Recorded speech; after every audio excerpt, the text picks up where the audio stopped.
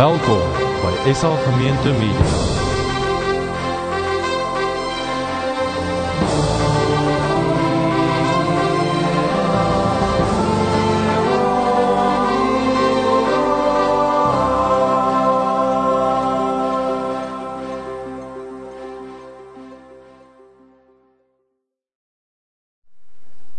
Baie lekker dat ons saam in die Here se naam kan wees hier. Hy is hier by ons.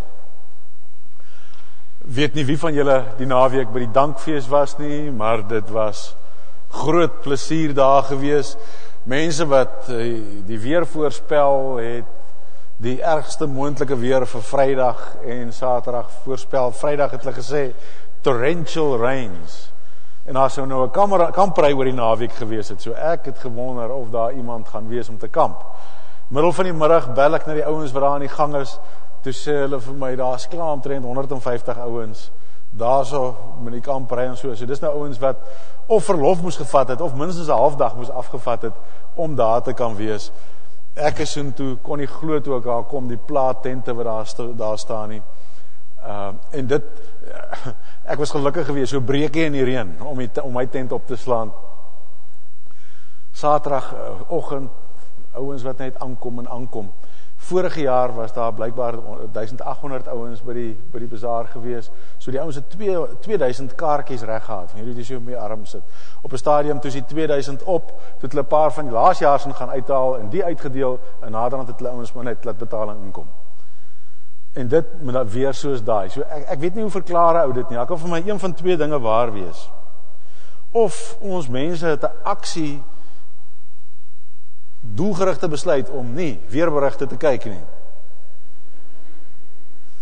Of iets van diegene wat ons voorsate oor die Drakensberge gedryf het ingeskop daarso. Maar ten spyte van al daai voorspellings, net 'n massa mense daar gewees. Ongelooflike lekker kuier. Dankie vir almal wat op enige ander manier 'n aandeel gehad het daaraan. En dat julle vanaand hier ook is. Want ek weet daar is nou ek nou nie 'n foto daarvan nie, maar na Johan Stemmet was daar gewees, 'n noodvernoding daar gedoen, en na die tyd het die ouens in die modder geskoffel met hulle wellies aan. Reg. Ons het vanaand een van die ouens van Global Challenge is hier. Wil julle nie gou net hande opsteek of raas daar waar julle is nie. Dis vir ons verskriklik lekker dat julle hier by ons is. Ons het so baie aan julle gedink, so baie van julle gehoor deur die jaar, so baie saam gebid, en dis vir ons heerlik dat julle by julle is, en ons sien uit om volgende week iets te hoor van wat julle aangevang het, en wat die Here in julle en deur julle gedoen het. Dan, een van die aksies wat SA Gemeente ondersteun, en dis hoofsaaklik Noordwyk wat kontak hou met hierdie aksie, so julle sou nie so baie van hulle gehoor het, soos byvoorbeeld die werk in België en die werk in Veritas, waarvan julle meer gereeld hoor nie. Maar die leier van die aksie, Japie van Kampen, is vanaand hier, en ek gaan vir Japie vra om net gou so ietsie te kom vertel van dit waarmee hulle besig is. Japie, vertel vir ons ietsie van die aksie waarby julle betrokke is. Wat maak julle? Ons werk hard. Goeienaand, lekker om hier te wees. Nee, Dawie, weet jy, ons is besig met evangelisasiewerk en ons gebruik tente as 'n evangelisasiemiddel. Met ander woorde, dis maar 'n neutrale medium wat ons gebruik om mense na die tente toe te laat kom, waar ons die mense in die aand in massas bedien, en dan deur die dag het ons so geleentheid om 1-tot-1 met mense te sit en gesels, en spesifiek nou kruiskultureel, né? So ons reik uit na ons swart bevolking in Suid-Afrika. Watter areas? Weet jy, ons werk, nie net swart bevolking nie, ek moet dan sê, so 'n bietjie die kleerlinge ook, so ons werk op hierdie stadium in KwaZulu-Natal, dis ons konsentrasiepunt, maar ons het ook 'n tent wat werk in die Vrystaat, en ons het een in die Oos-Kaap en een in die Wes-Kaap. Okay. Hoeveel mense min of meer betrokke by die bediening? So 22 voltydse werkers. So, lekker man. Wil jy vir ons sommer net ietsie vertel van of wat die Here, net sommer 'n geleentheid, iets besonders wat gebeur het, of wat het die Here al vir jou geleer deur betrokke te wees by hierdie bediening? Hoeveel tyd het jy? Ek kan preek vanaand daaroor. Nee, weet jy, Dawie, ek kan miskien ietsie sê van wat dit vir myself persoonlik beteken. Ek is nou so 10 jaar betrokke in met.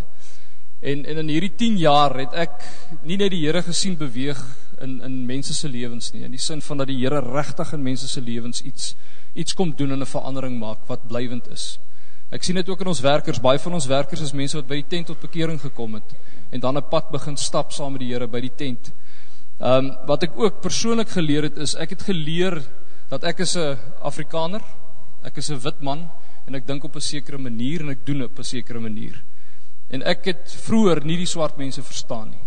Ek dink ook nie ek verstaan hulle vandag regtig nie, maar ek het 'n stuk begrip want hulle dink anders as ons, hulle leef anders as ons.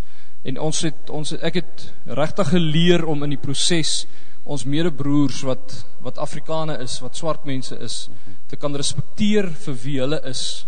En nie op hulle af te kyk om te dink ek is 'n wit man nie. Kyk, ek is 'n apartheidskind. Jy weet, ek kom uit die apartheid uit. Maar ek het hierdie geweldige voorreg gehad en deur met om te sien hoe ek afgebreek word. Ook om te besef, maar ek is nie granter as ander mense nie. En in die proses, hoe die Here net eenvoudig besig is om in my lewe te werk, maar ook in die swart mense se lewens te werk. Dat ons op die einde van die dag saam kan staan en besig te kan wees om die evangelie na verlore mense te vat, wat regtig vir Christus so nodig het. So dis maar 'n proses waar die Here in mense lewe werk en ook in ander mense se lewens werk. Jaapie, as ons ouens nou bid vir julle aksie, is daar iets spesifiek wat ons op hierdie stadium vir die Here kan saampraat? Weet jy, ek het vanoggend daar so in Noordwyk ook gesê, ek dink as daar iets vir my uitstaan, dit raak al hoe moeiliker vir ons werkers, want daar's 'n stuk aggressie by mense. En die vorige keer toe ek hier was, het ek net so ligweg geraak daaraan, maar een van jou groot probleme onder die swart mense is die aanbidding van die voorvaders. En daar kom 'n punt wanneer ons so 15 dae uitreik het, dat ons spesifiek oor hierdie saak met die mense praat. En dan raak die mense kriebelrag en hulle raak ongelukkig. Hulle het nou al gedreig het die tente gaan afbrand. Hulle wou een van ons ouens nou so rukkie terug met 'n hamer slaan. Daar's al skote gevuur by die tente en daai tipe ding. So dis 'n gevaarlike tyd wanneer daar spesifiek oor hierdie sake praat. En dit gebeur elke maand. So dis nie 'n saak wat ons kan sê nee, ons bid want dit kom een van die dae nie. Elke maand, elke een van die tente kom op 'n punt waar hulle oor hierdie sake praat. So ek wil amper sê dis vir ons veiligheid van die werkers. En dan maar die misdaad ook. Weet die misdaadsituasie en dit raak ons tente ook.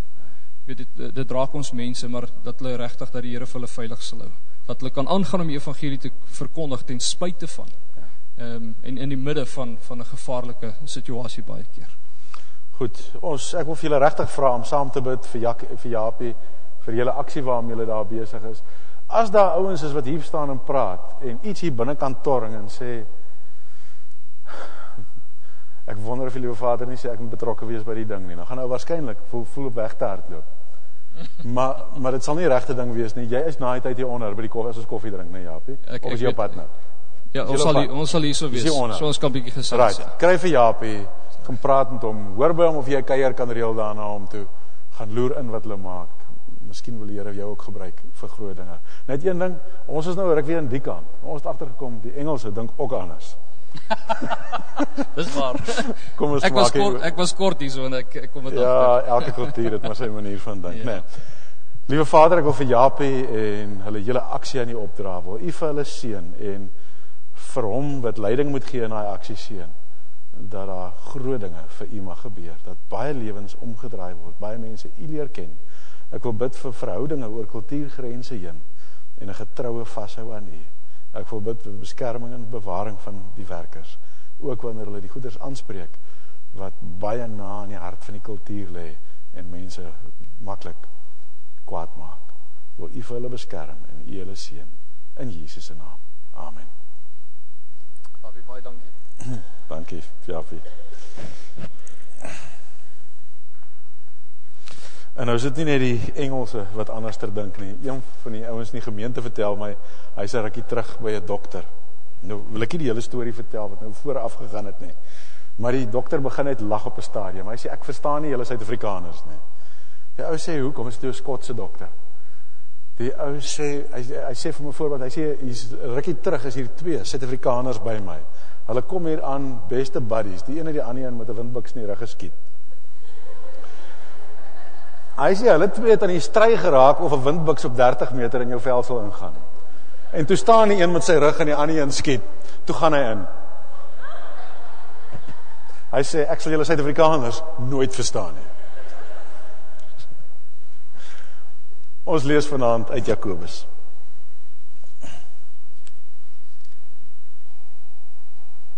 Liewe Vader,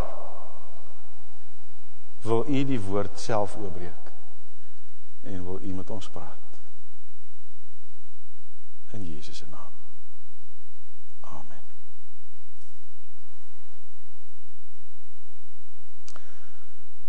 Ek gaan nou die gedeelte lees en daarna gaan ek wil hê jy moet so bietjie iets wat net so uit die teks uitkom, maar net so rakelings daar uitkom.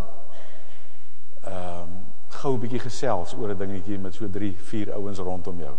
So jy gaan dalk al klaar weet wie die 3-4 is.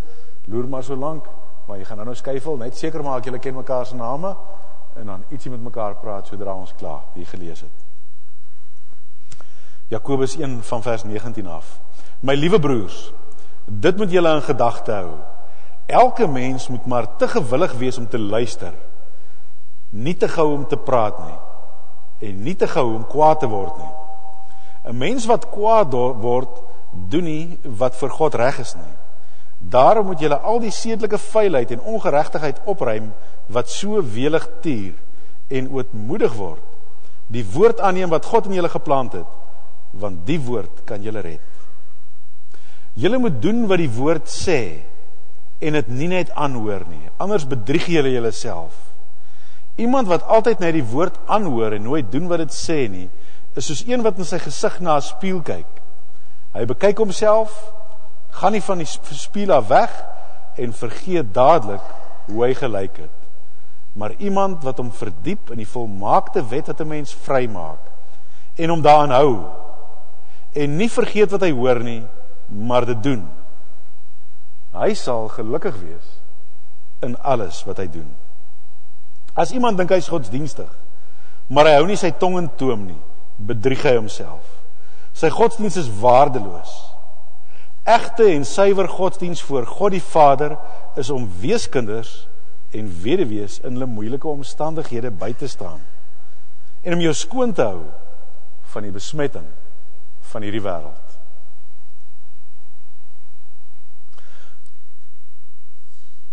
Reg. Gou so min of meer 3 ouens rondom jou. Draai gou na hulle toe, maak seker jy weet wie's hulle, sê jy ken net mekaar se name.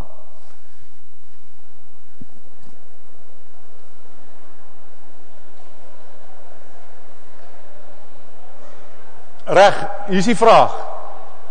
Sê nou daar was nie iets so spieëls op hierdie aarde nie.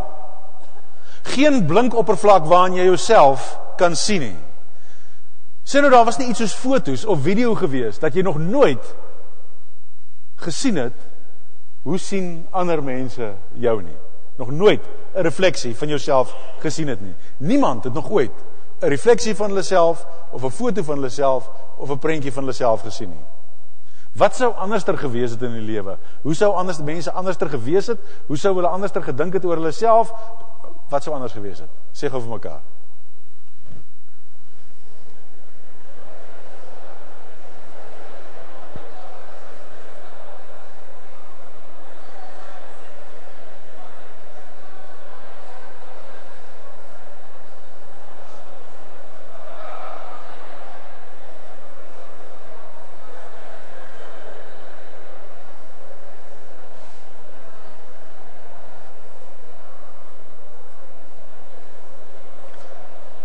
Reg. Ek het 'n vermoede die soort van antwoorde wat julle gegee het sal waarskynlik die volgende elemente hê. Die eerste een is, wat sou party mense met al hulle tyd gemaak het?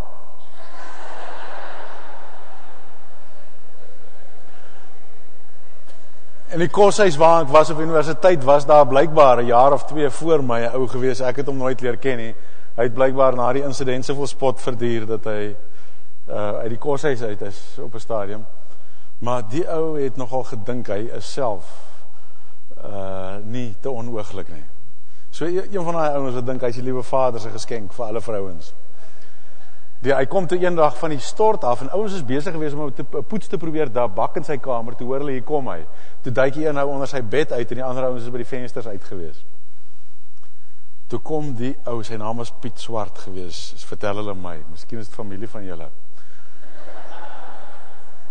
Kom die ou ingestap daar in sy kamer, en hy staan so voor die spieël, net met die handdoek om sy lyf.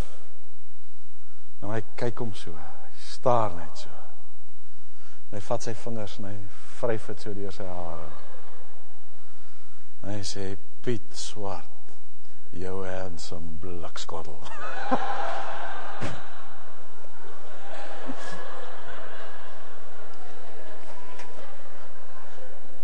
So daar is party ouens wat so 'n bietjie tyd op hande sou gehad het. Dis die een ding.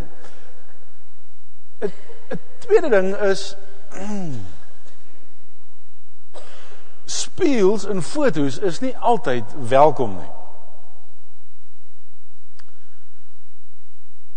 Mens hoor veral by ouens wat die jare aanstap, dat hulle nou hier 'n ding sien in die spieël waarvan hulle nie baie hou nie.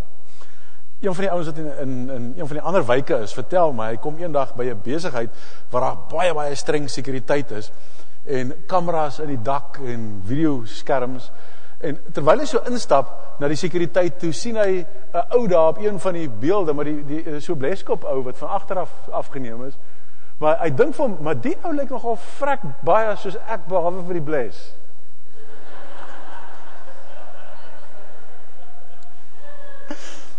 In die volgende oomblik toe kom hy agter, dis hy. Weet nie of jy al 'n foto gekry het, en dan wil jy die ding opskeer nie. Ou wat hy 'n winkelvenster verbyloop, en dit wat jy daar sien, laat jou skrik van jou eie refleksie wat terugkom. Spieëls en foto's se nuus is nie altyd welkom nie. Dit wys dinge uit wat partykeer 'n groot verleentheid is, en dat jy dink die lewe sou vir my 'n baie beter plek gewees het as dit nie vir sulke goed was nie. Maar nou aan die ander kant, girls, dis klaar so gesukkel met ouens. Hy klaar geneig om half te skeer en nie raak te sien wat uitgedruk moet word.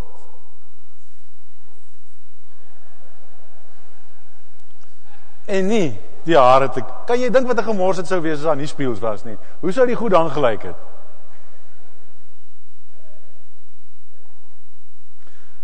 Een van die goeders wat vir my, daar's seker goeders wat jou hier binnekant, ek weet nie mooi sê mens in Afrikaans cringe nie, maar so 'n seer kry, so deernis, jammerte, is as ek 'n stok ou tannetjie sien wat baie swaar grimeer. En die oogies is nie meer so goed nie. So die lipstiek het oor die lyne gegaan wat dit moes gewees het. En die streepies is op die verkeerde plekke getrek. Die oë sien nie meer so mooi nie. As iets net wat iets van daai seer kry goeders van die ouderdom. Sy is op 'n dag abused gewees. En dit gaan weg. En die feit dat haar oë nie meer kan sien wat in die spieël aangaan, nie beteken dat die bietjie wat sy probeer mooi maak, eintlik haar meer na 'n nar laat lyk as wat dit mooi maak. As dit nie vir spieëls was nie, dan het al die girls so gelyk.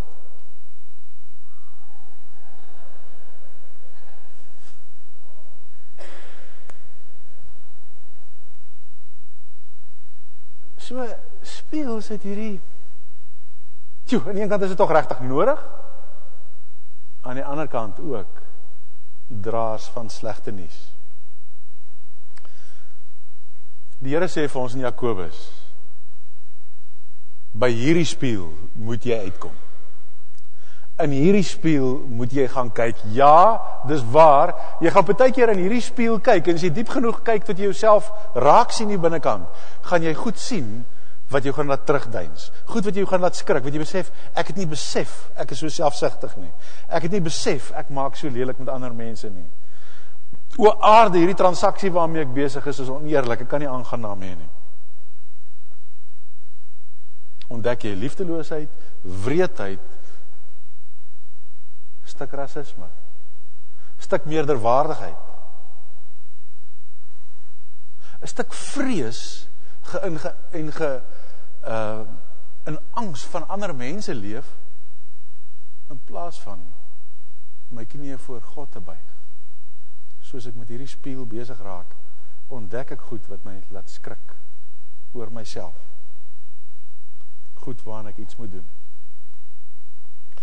Nou, is hierdie nie die enigste spieël in die lewe nie. Ons is die vakansie, wat ons by 'n ding gaan bywoon, daar in België, wat oor 'n sandkasteelbouery.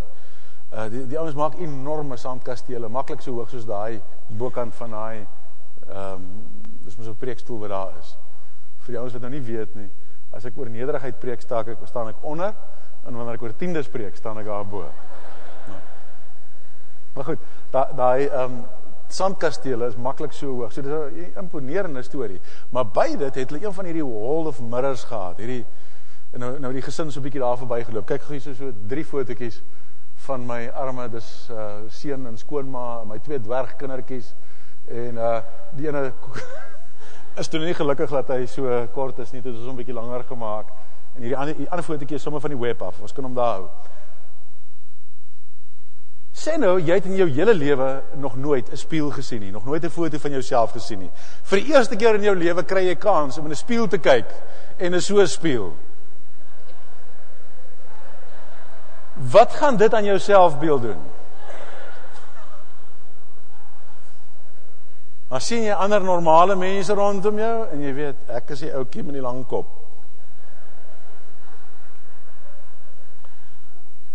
Het dit al met jou gebeur dat jy die werk instap in 'n vertrek en die mense staan in hoeke en gesels met mekaar in die hoekie, koppe naby mekaar. Die volgende oomblik as hulle jou sien, is almal doodstil en elkeen gaan aan met sy werk.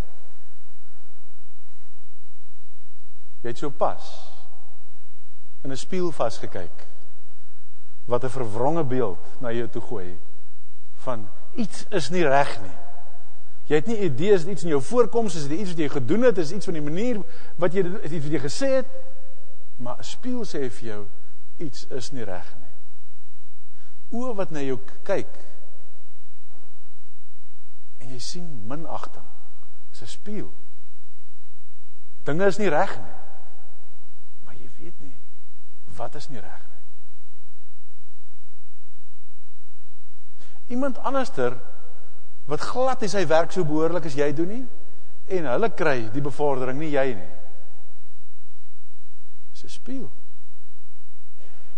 En die spieël laat jou nie goed voel nie, en dit laat jou onseker voel, en wat gaan hier aan? Die Bybel is nie die enigste spieël in die lewe nie. Daar spieëls oralste rondom ons, in elke manier hoe mense reageer teenoor jou, is spieëls. Maar dis verwronge spieëls. Dis soos daai wall of mirrors se spieëls. Dis onbetroubaar. Jy kan nie daarna kyk en dink so lyk ek nie. As jy wil weet hoe jy lyk, as jy wil weet watter dinge reg is in jou lewe en watter dinge is verkeerd in 'n ou se lewe, dan is daar een spieël waar ou moet gaan kyk. Een spieël wat God vir ons sê, hier is die standaard. Kom kyk hierin en ek wys vir jou 'n ware refleksie. Dis die standaarde waaraan gemeet word. Ons gaan nou terugkom na die Bybel toe. Ek skep net iets van die konteks. Of net iets om ons te help om te verstaan die implikasies van hierdie gedeelte van ons lewe. Mense het 'n manier om ander mense se gedrag, wie hulle is, terug te spieël vir hulle. Julle het dit al agtergekom. Nou, daar was nou een so 'n voorbeeldjie die week. Percy Montgomery het uitgetree uit rugby uit. En toe die ouens hom 'n afskeid gehad, en ek weet nie of julle die foto's gesien het van hoe die klomp gelyk het nie. Ek weet nie of jy kan sien op die foto nie, maar almal het blonde pruike op.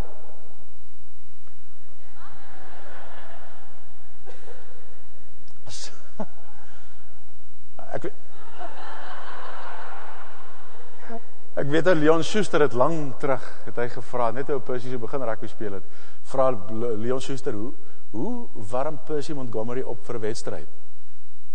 Jy weet nie, Leon sê met 'n haardroër. en met sy uittreë, toe weerspieël die ouens iets van Hier is jy. Maar hier is nou 'n tong in die kies ding, dit gebeur elke dag, oralster. Het jy agtergekom as jy by iemand te doen het wat baie hard praat, dan nou praat jy net so hard. En dan praat jy weer met iemand wat so stil en geïntimideerd en so regte ou muisie, en as jy weer sien, dan praat jy self so rustig en stil. En die ou wat gebare, dan het jy gebare. Die ouens sê, dis hoekom 'n mens 'n aksent aanleer. Is jy hoor mense praat so, en sonder dat jy wil, weerspieël jy dit wat jy hoor. Jy beplan dit nie. Dit is net so gemaak. En dan leer jy die aksent aan. Ouens het 'n navorsing, het hulle ouens 'n video laat kyk, en dan sit hulle 'n klomp ouens saam om die video te kyk, en deur die bank lag ouens baie meer, wanneer ouens klomp ouens saam 'n komedie kyk, as wanneer die ouens so individueel kyk. Want is nie net lag vir die snaaks nie, maar die lag is 'n stuk instel van ouens op mekaar, en saam geniet. Ons kan dit nie keer nie. As ouens rondom jou begin gaap, dan gaap jy. As jy kyk na mense wat regtig hartseer is, as jy weer sien dat jy net so 'n knop in jou keel, en die trane in die hoek van jou oë, kom nou vir my sê, het nog nie met jou gebeur in 'n fliek nie. Jy weet dis 'n klomp nonsens. Maar ons is net so gemaak, ons weerspieël dit wat ons sien. Ouens sê, het jy al gehoor mense sê, mense wat lank gelukkig getroud is, begin na mekaar lyk. Ouens, ek het 'n stukkie daaroor ook gelees. Ouens sê, wat gebeur is, as die twee mense regtig ingestel is op mekaar, dan begin hulle mekaar se maniertjies weerspieël. Fyn dingetjies soos 'n manier van glimlag, 'n manier van 'n wenkbrau trek, 'n manier van 'n mond trek na 'n kant toe, begin hulle weerspieël. En dis nie dat hulle fisies na mekaar lyk nie, maar hulle optrede, hulle klein gebaartjies word so enister, omdat hulle dit heen en weer spieël, dat die twee mense na mekaar begin lyk. Wat 'n gemors is dit nie, as 'n ou kom en jy werk in 'n konteks waar die mense rondom jou nie een lewe soos God sê ons moet leef nie, en heeltemal anderster dinge doen as wat die woord sê ons moet doen. Kan jy verstaan, toe jy by die huis was en mense rondom jou is Christene, dan vra mense vir jou, glo jy in God? En die natuurlike ding vir jou is om te weerspieël dit wat in hulle lewe aangaan. Ja, natuurlik glo jy in die Here. Hulle het 'n persepsie van reg en verkeerd, en natuurlik weerkaats jy wat is reg en verkeerd. En nou kom jy hier heeltemal in 'n ander konteks, en jy's die enigste ou in jou hele afdeling, jou hele vloer by die werk, wat enigstens glo in God. En hier na 'n paar maande wonder jy, kan ek regtig so seker wees? Jy het altyd oortuig gewees, sekere dinge is verkeerd. Die ouens by jou werk, hulle monde val oop as hulle hoor jy dink dis verkeerd. Maar hoe kan dit verkeerd wees om so of so te maak? Hoe kan dit verkeerd wees om met iemand te slaap vir wie jy omgee? Hoe kan dit? Ek sit eendag op 'n trein. Nou hoor ek hierdie twee ouens wat mekaar sit en praat. Hulle is al twee seker in hulle laat 40's. Nou sê die een ou, ek het my ma nog nooit dronk gesien aan wyn nie. Hy sê obviously dronk van ander goeders, maar nog nooit van wyn nie.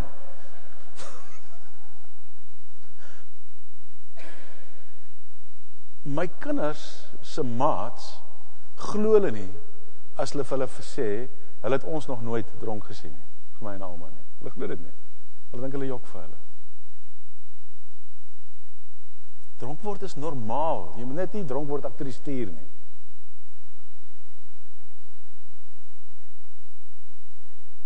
Die natuurlike is dat jy gaan wil weerspieël wat rondom jou is.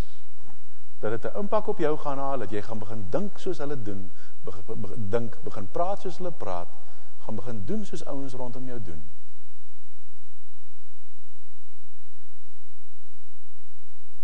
Maar daarom is dit so belangrik dat ons by die woord uitkom. 'n Mens kan ook kies waarop jy instel. Want toe ek nou gepraat het van die gelukkige, dit gaan spesifiek oor mense wat gelukkig getroud is en op mekaar ingestel is. Mens kry mense wat getroud is en al hoe meer verskillend raak. Die een raak al hoe meer bombasties in demanding, en die ander een al hoe meer, dit gebeur ook. Dit gebeur wanneer jy ingestel is. Maar as jy ingestel is op God se woord, as ou hier gaan kyk en jy kyk na Abraham en jy sien sy geloof, en jy let so op daarna dat iets daarvan in jou lewe begin weerspieël. As jy kyk na Noag en jy sien sy gehoorsaamheid in radikale omstandighede. As jy kyk hier en jy sien Gideon se dapperheid vir God.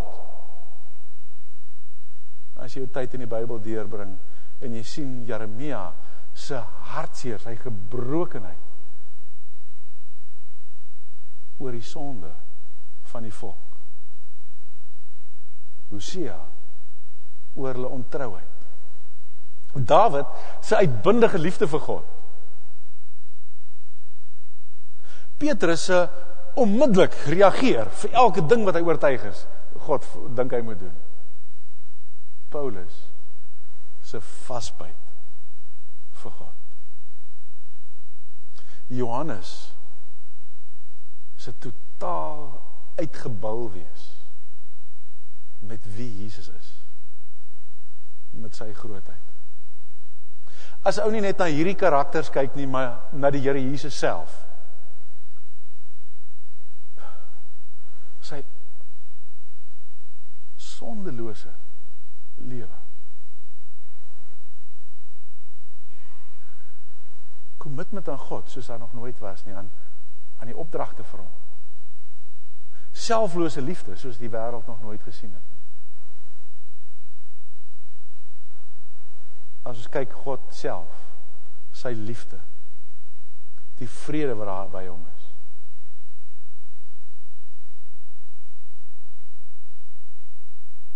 En my lewe begin iets weerspieël daarvan. Van wie God is in hierdie wêreld. En nou gebeur dit met ons in hierdie wêreld, dat 'n ou dinge in ander mense se lewe raak sien, en as jy weer sien, dan begin jy dit doen, hierdie hele spieelding.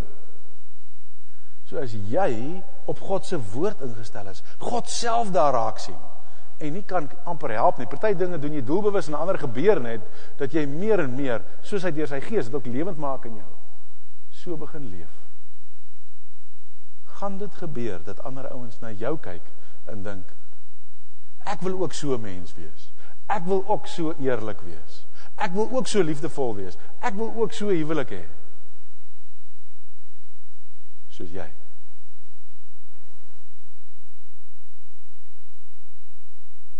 Kom ons lees rustig net weer deur hierdie selfde gedeelte.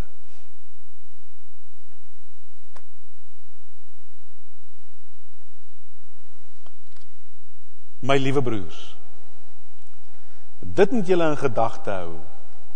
Elke mens moet maar te gewillig wees om te luister en nie te gou om te praat nie.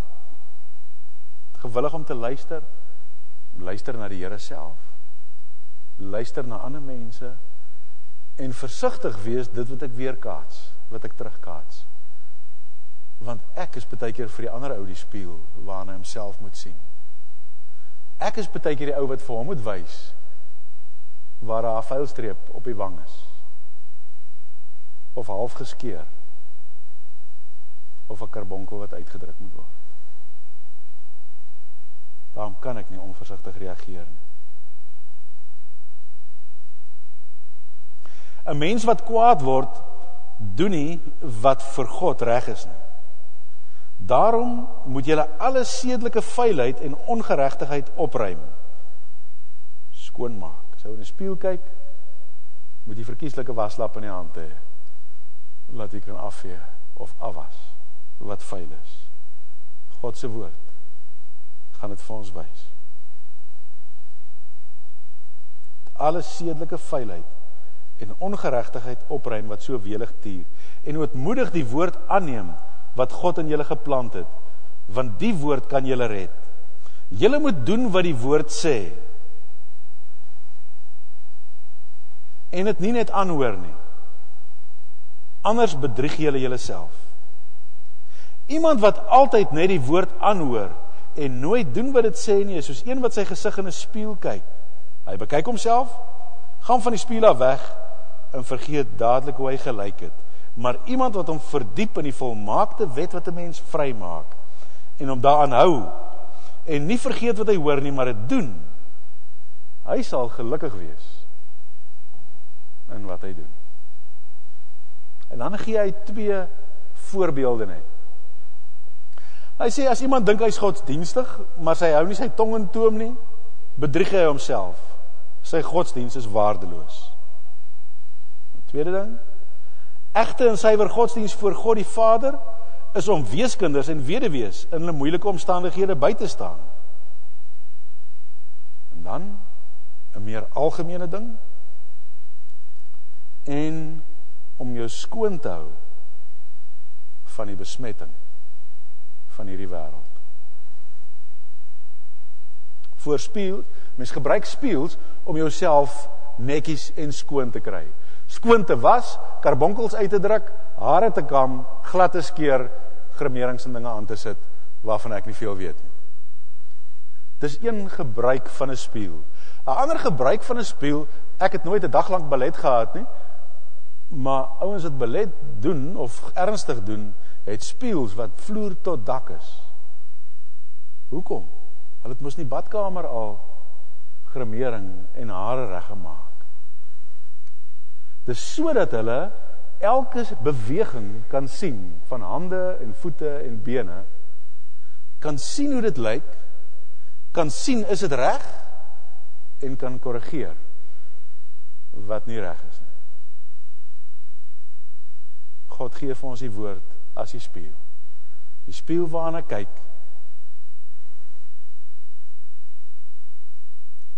As ek met die Bybel besig is, dan wil ek letterlik sê, ek moet maar die Bybel lees met 'n waslap en 'n kam in die hand. Ek moet maar weet, as ek my gaan verdiep in die woord, gaan ek dinge ontdek wat so 'n bietjie aandag nodig het. Skoon was, wat ek voor die Here Jesus al moet bely, vra Here vergewe my, dinge wat bietjie verander moet word, praktiese skuwe in my lewe. Maar ook die kyk in die spieël van die ballerina. Kyk na my bewegings, kyk is dit wat ek doen. En nou, hoe goed sal 'n ballerina word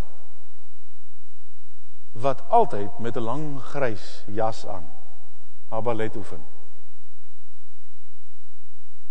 Verstaan, dit gaan nie werk nie. As ek myself toemaak, wegsteek, gaan die spieël nie vir my wys wie ek is nie. As ek met God se woord besig is, beteken dat ek die jas uittrek.